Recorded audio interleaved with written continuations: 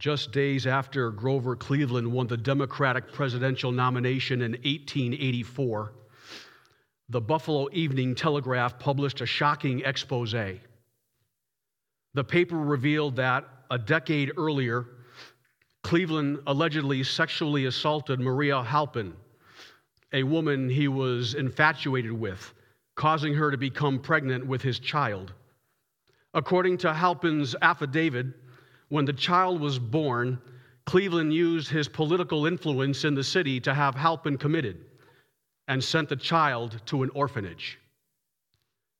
Like Cleveland before him, Warren G. Harding also had a secret out-of-wedlock child, a daughter he conceived with a 19-year-old woman named Nan Britton.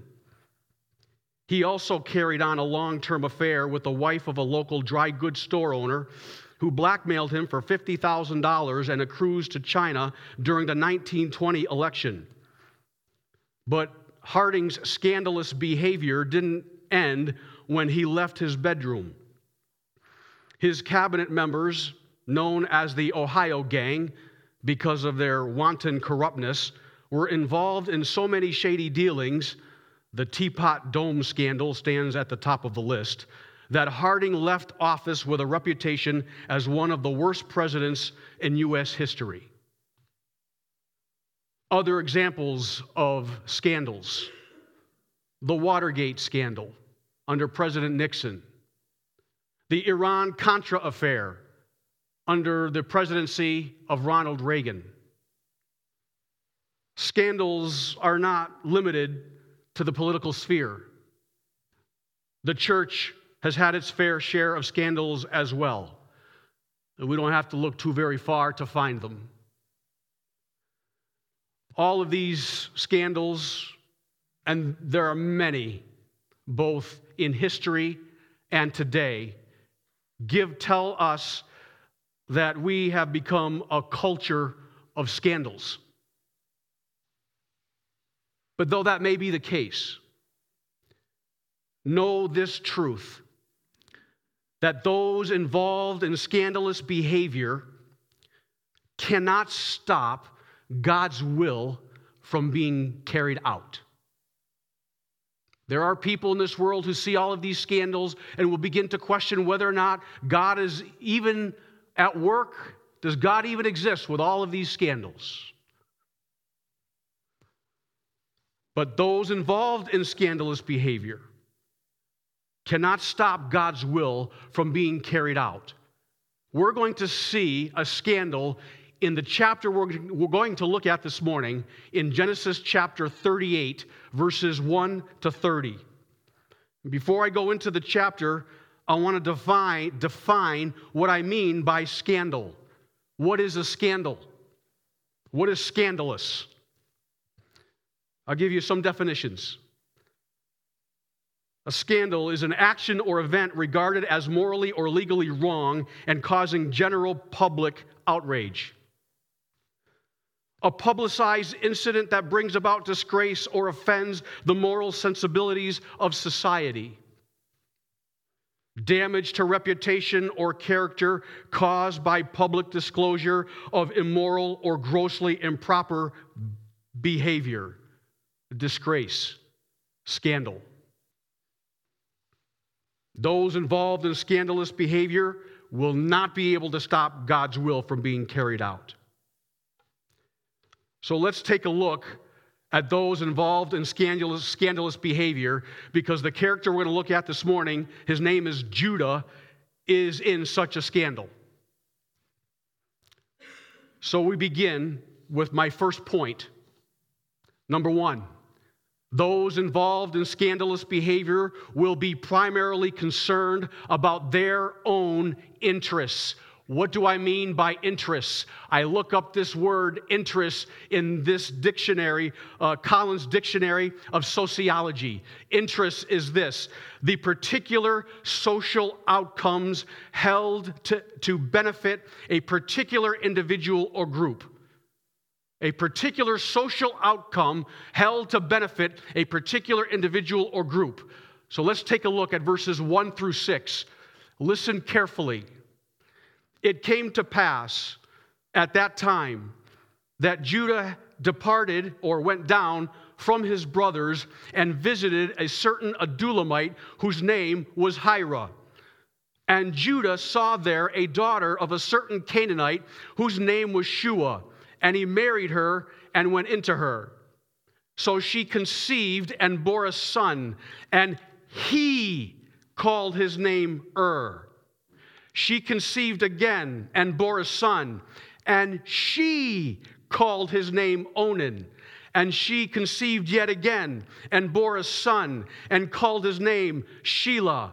He was at Kezib when she bore him. Then Judah took a wife for his firstborn, and her name was Tamar. Did you see what the author has done? Judah goes down to Canaan, and he takes a wife for himself. He has 3 children. The first child is named by whom? Judah. Who names the other 2 children? The wife. Why does Judah have a particular interest in naming Judah only, only?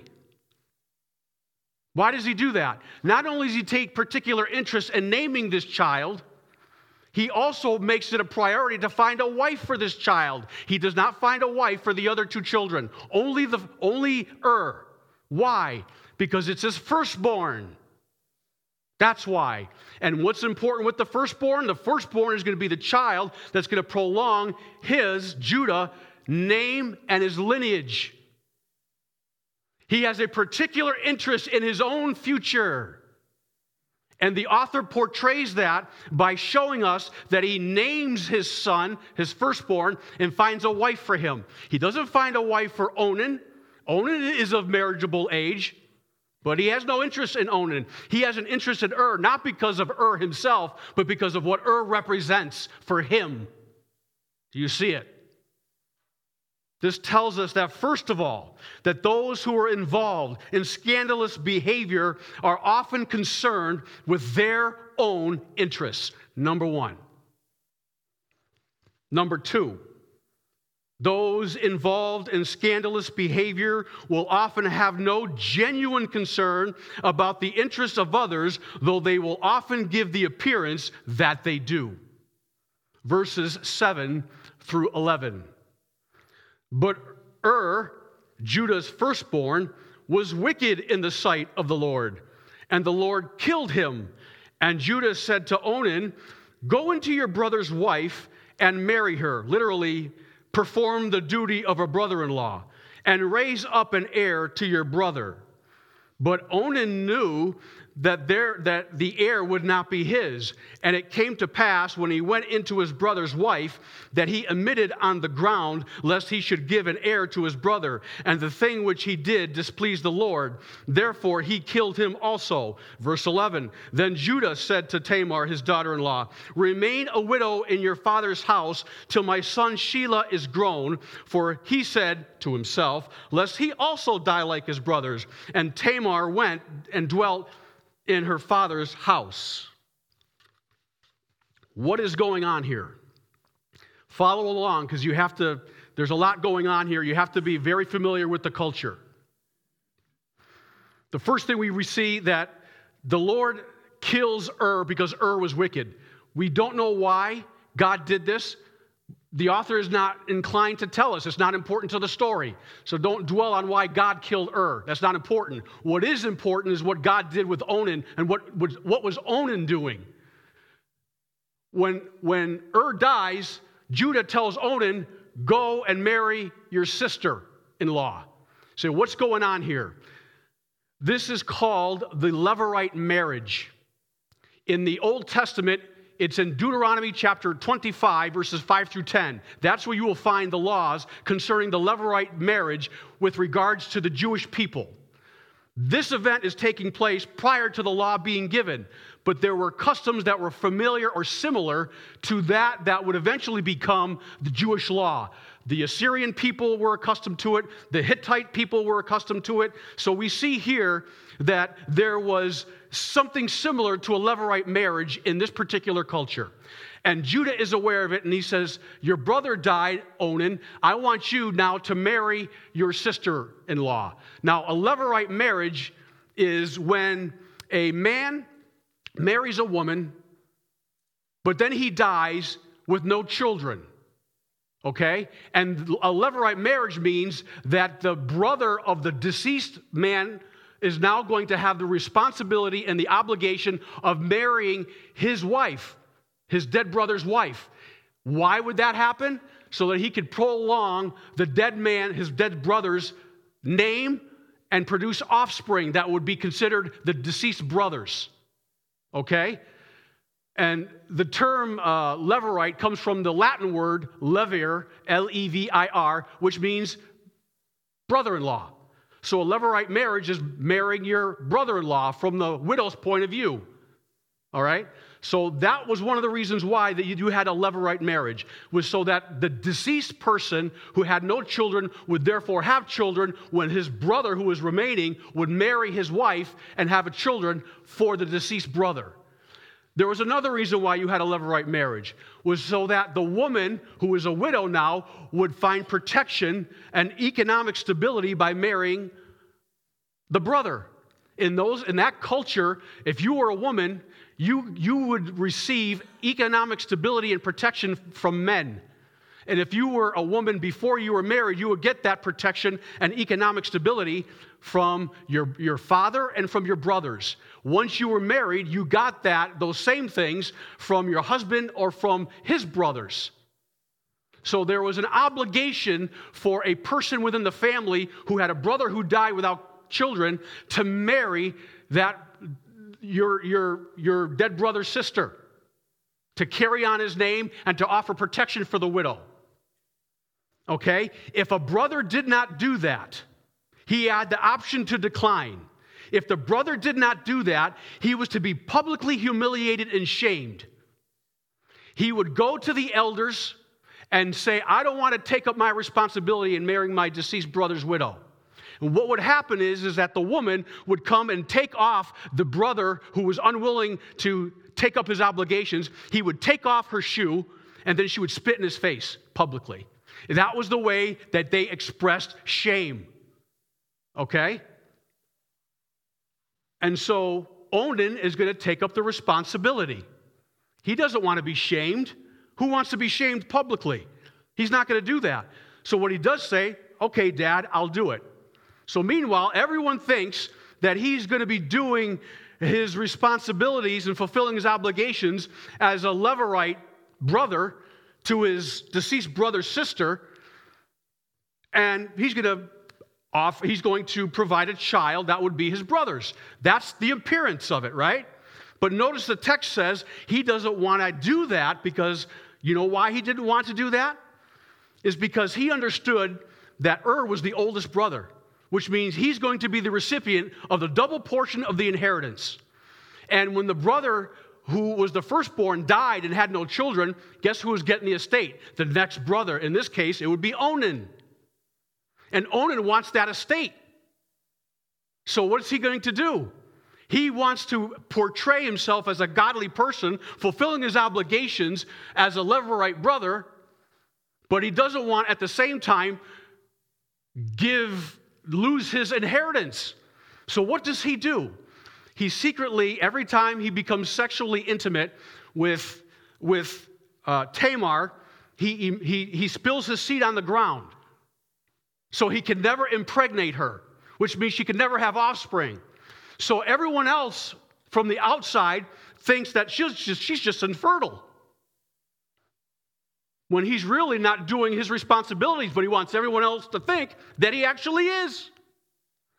What a clever, shrewd person Onan is. No one recognizes it except one, God, and says, no, you're done.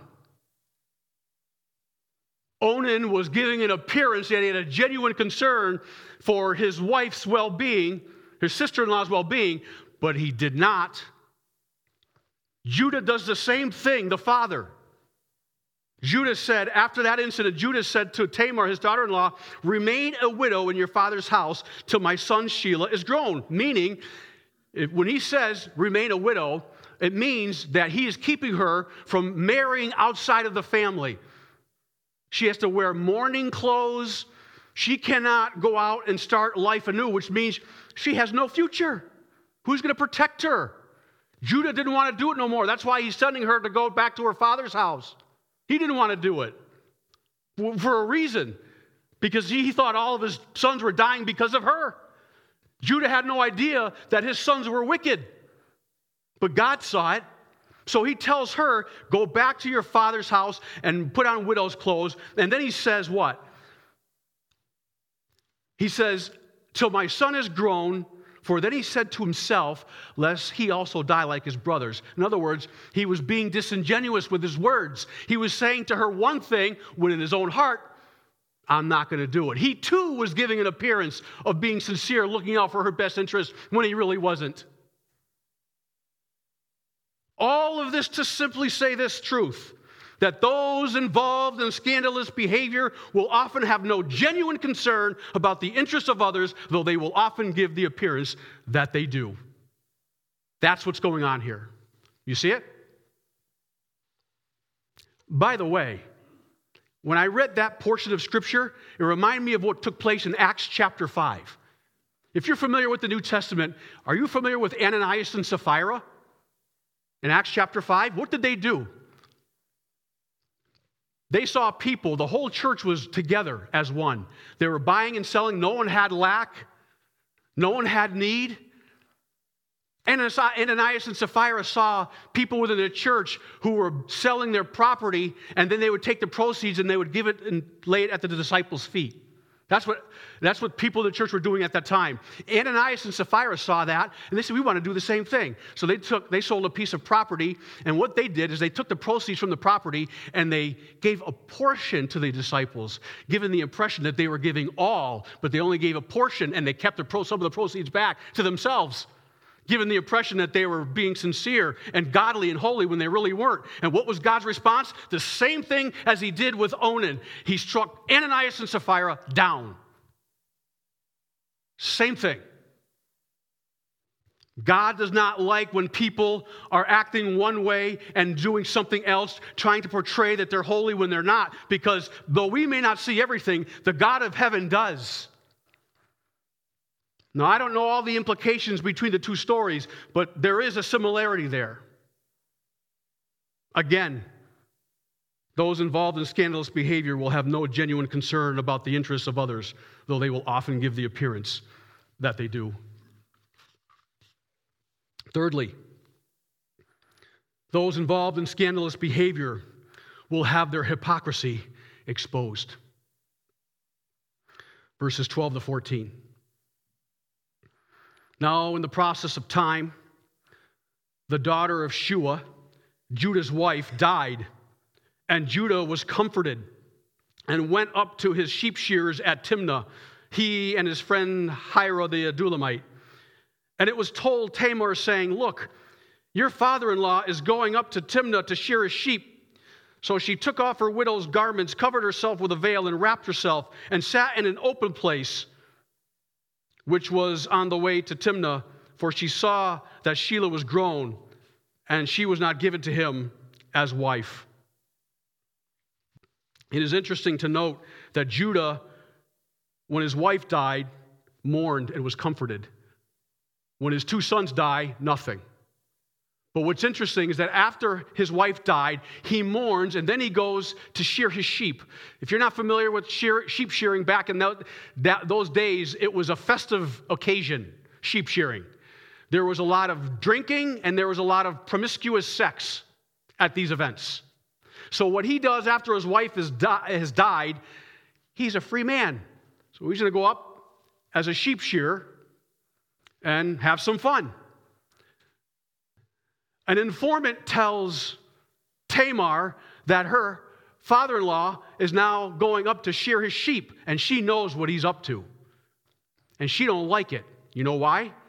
Because she's at home wearing widow's garments. She, too, like Judah, was mourning the loss of a spouse.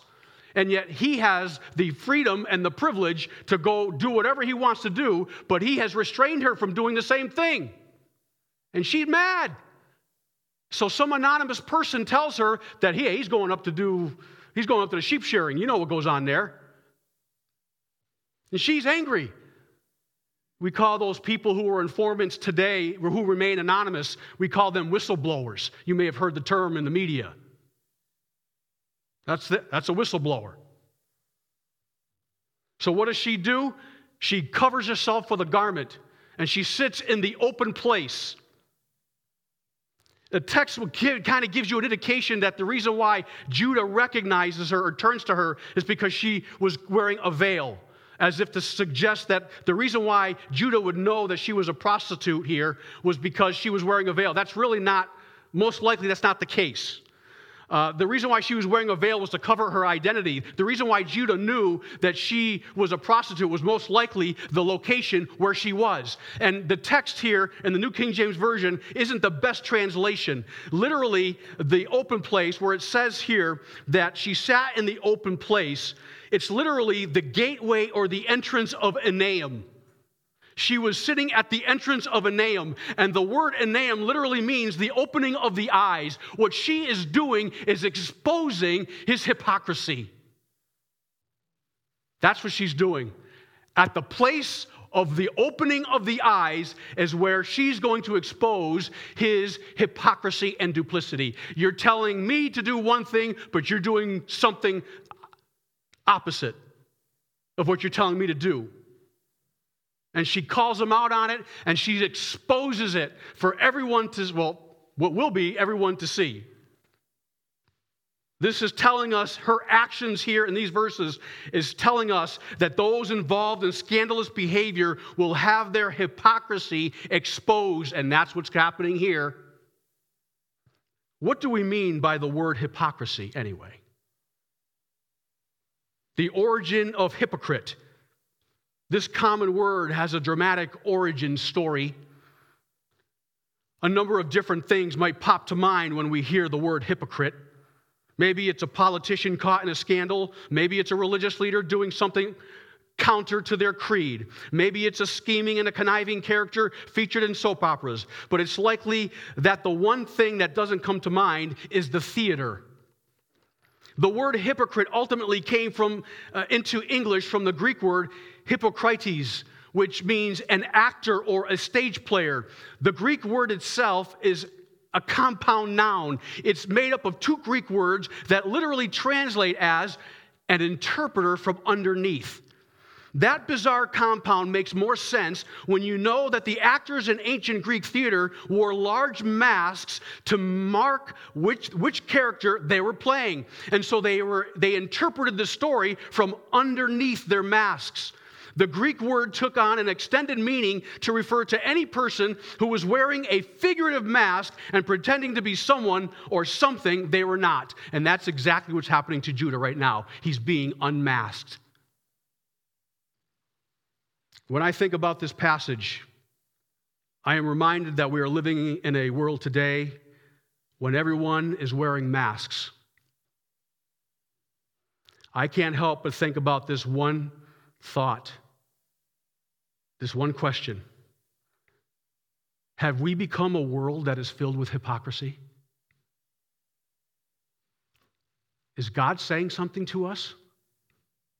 Have we become a world, a humanity, that is characterized by hypocrisy?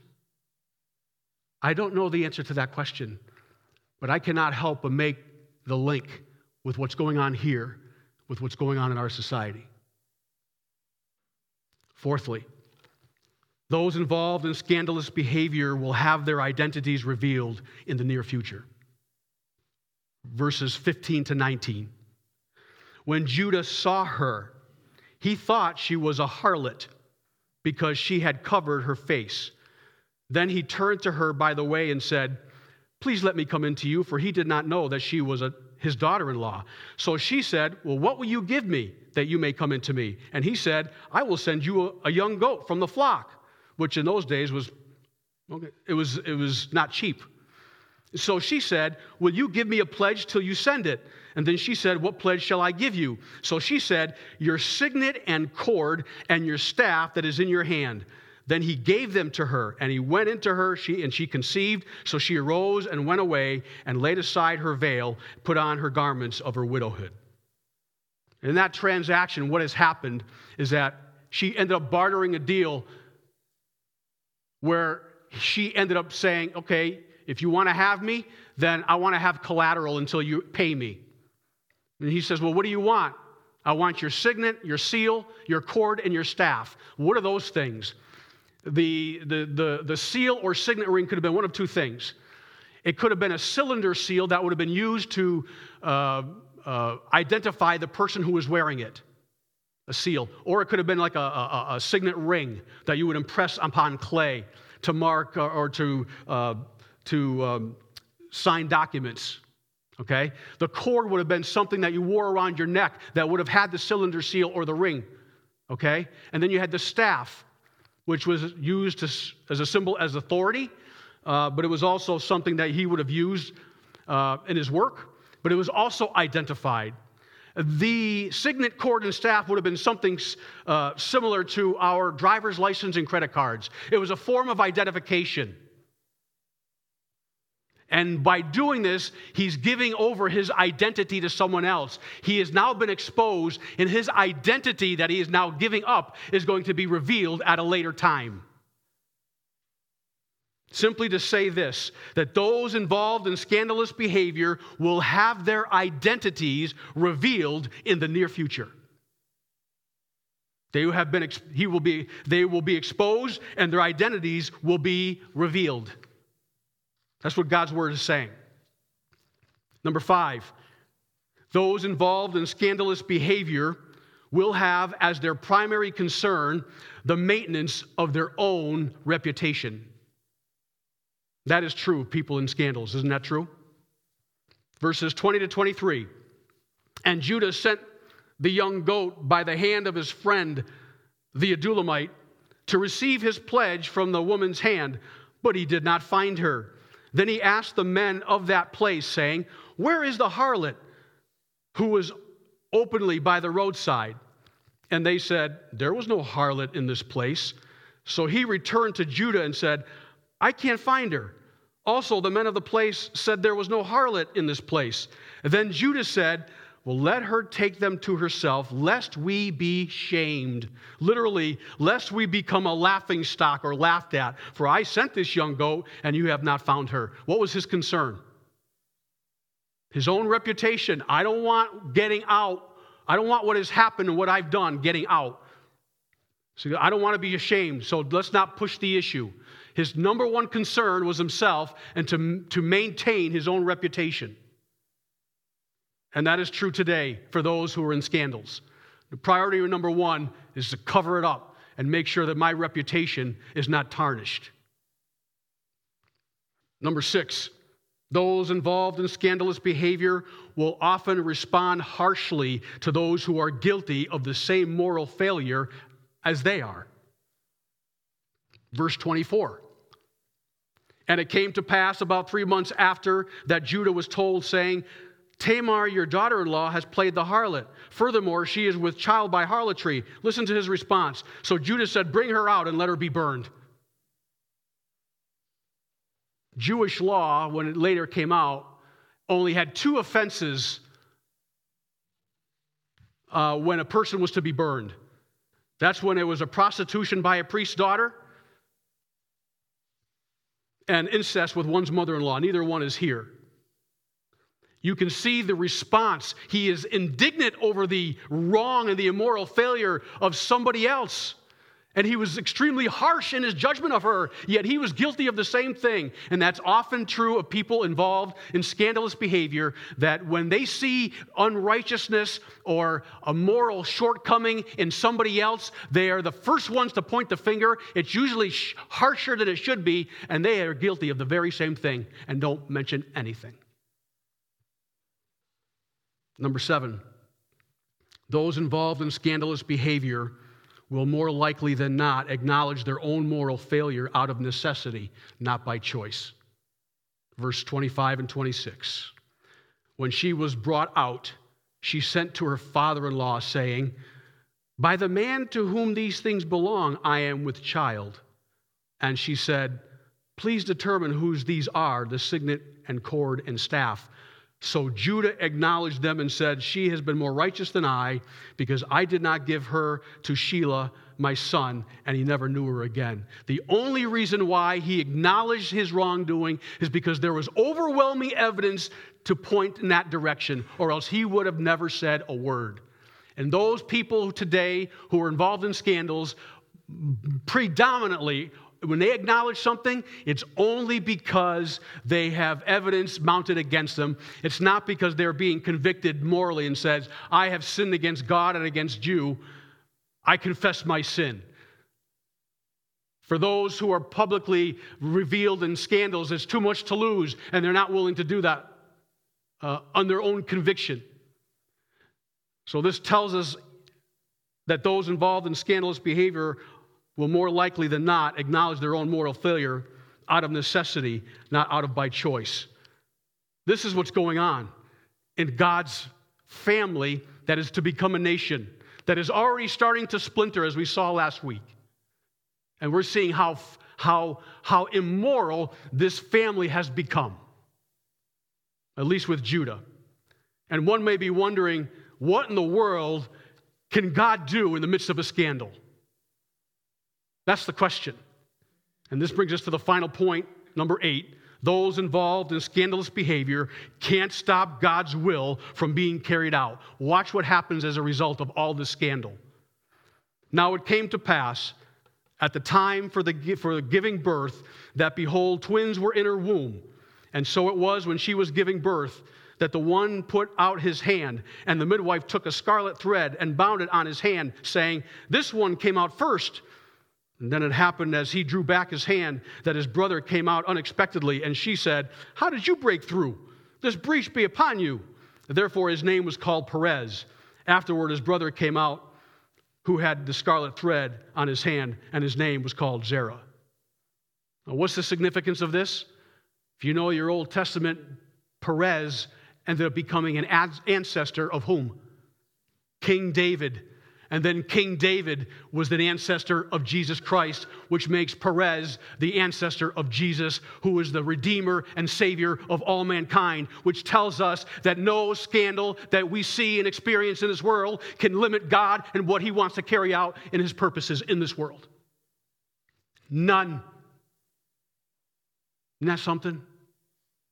So, people of God, when you see and you hear of scandals that are going on in our society, in our culture, among those in power, whether they be in the political sphere or in the church, they cannot stop God's purposes from being carried out in this world. And the story of Judah and Tamar in Genesis chapter 38 says so.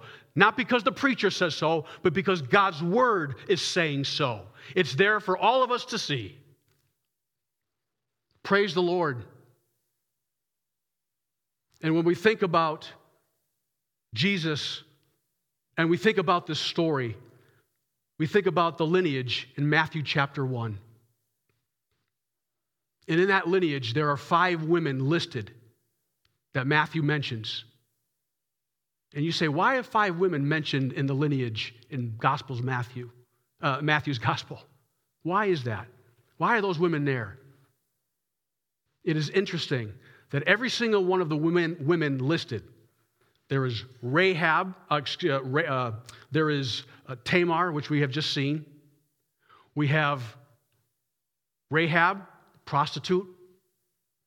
We have Ruth chapter 3. We did a study in Ruth chapter 3. If you remember, it was scandalous how she approached Boaz to get him to marry her. And then we have Bathsheba and her affair with King David. And then we have Mary. All 5 women either were a part of or gave the appearance of a scandal, sex scandal, including Mary, who to Joseph thought that she was unfaithful. And it took an angel of God to be sent by God to vindicate her before him. God can do anything, and no scandal, by no matter who the person is and how powerful they may be, is going to keep God from accomplishing his purposes in this world and in your life and in mine. That's what this chapter is all about. And of course, the scandal of Jesus' birth will lead to the scandal of the cross, where Jesus is going to lead his disciples into the upper room. And after they had eaten, Jesus said to his disciples, "This is my body, which is given for you. Do this in remembrance of me." After he said those words, he also took the cup and said, "This is the blood of the new covenant, which is shed for you and for all men and women, so that your sins may be forgiven. Do this in remembrance of me. For as often as you eat this bread and drink this cup, you proclaim the Lord's death until he comes." Is not the bread that we break a participation in the body of Christ? Is not the cup that we bless a participation in the blood of Christ? Brothers and sisters, these are the gifts of God for the people of God. And we're going to partake together this morning. If you have brought your own elements, that's fine. I'm going to walk around the room and pass them out. We do have some wafers and juice here. So I'm going to walk around the room and just pass them out. And just hold on to the elements until everyone has received them, and then we'll partake together. The body of Christ that has been broken for you and me at the cross. Let us partake together. The blood of Christ that was shed for you and for me at the cross at Calvary. Let us drink together. Would you please pray with me? Father, we just are so blessed to be your people, and that you invite us to have communion with you and with our brothers and sisters of the faith. We thank you that you give us the privilege of coming together as a body and having this meal with you as we remember the cost, the sacrifice of you, Lord Jesus, on that cross. The suffering, the selflessness, the love that you have for all of us. Lord, we are indebted to you. Our hearts, our minds, our souls, our spirits. May we give these up to you to do with as you wish. Help us to be holy vessels to be used in your glorious honor for your glorious name's sake. May we be nourished with the truth of your word and be empowered by the power of your Spirit to live a life of holiness and righteousness and justice in these days, knowing that you're with us, for you sent us out into the world not alone, for you promised that you would always be there with us. And for this we are eternally grateful and thankful. And we give you all the glory and the praise and the honor that you alone deserve. In Jesus' holy name we pray. Amen. Our final song this morning is In Christ Alone. Would you please stand?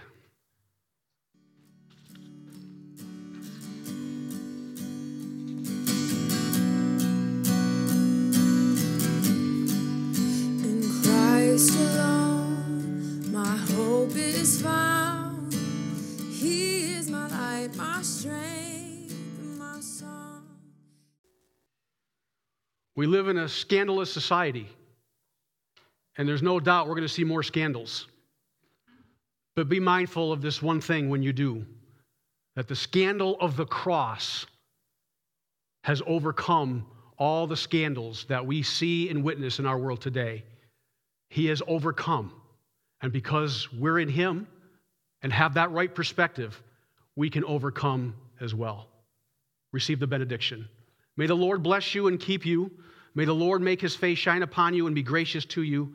May the Lord lift up his countenance upon you and give you his peace. Amen. Go in peace.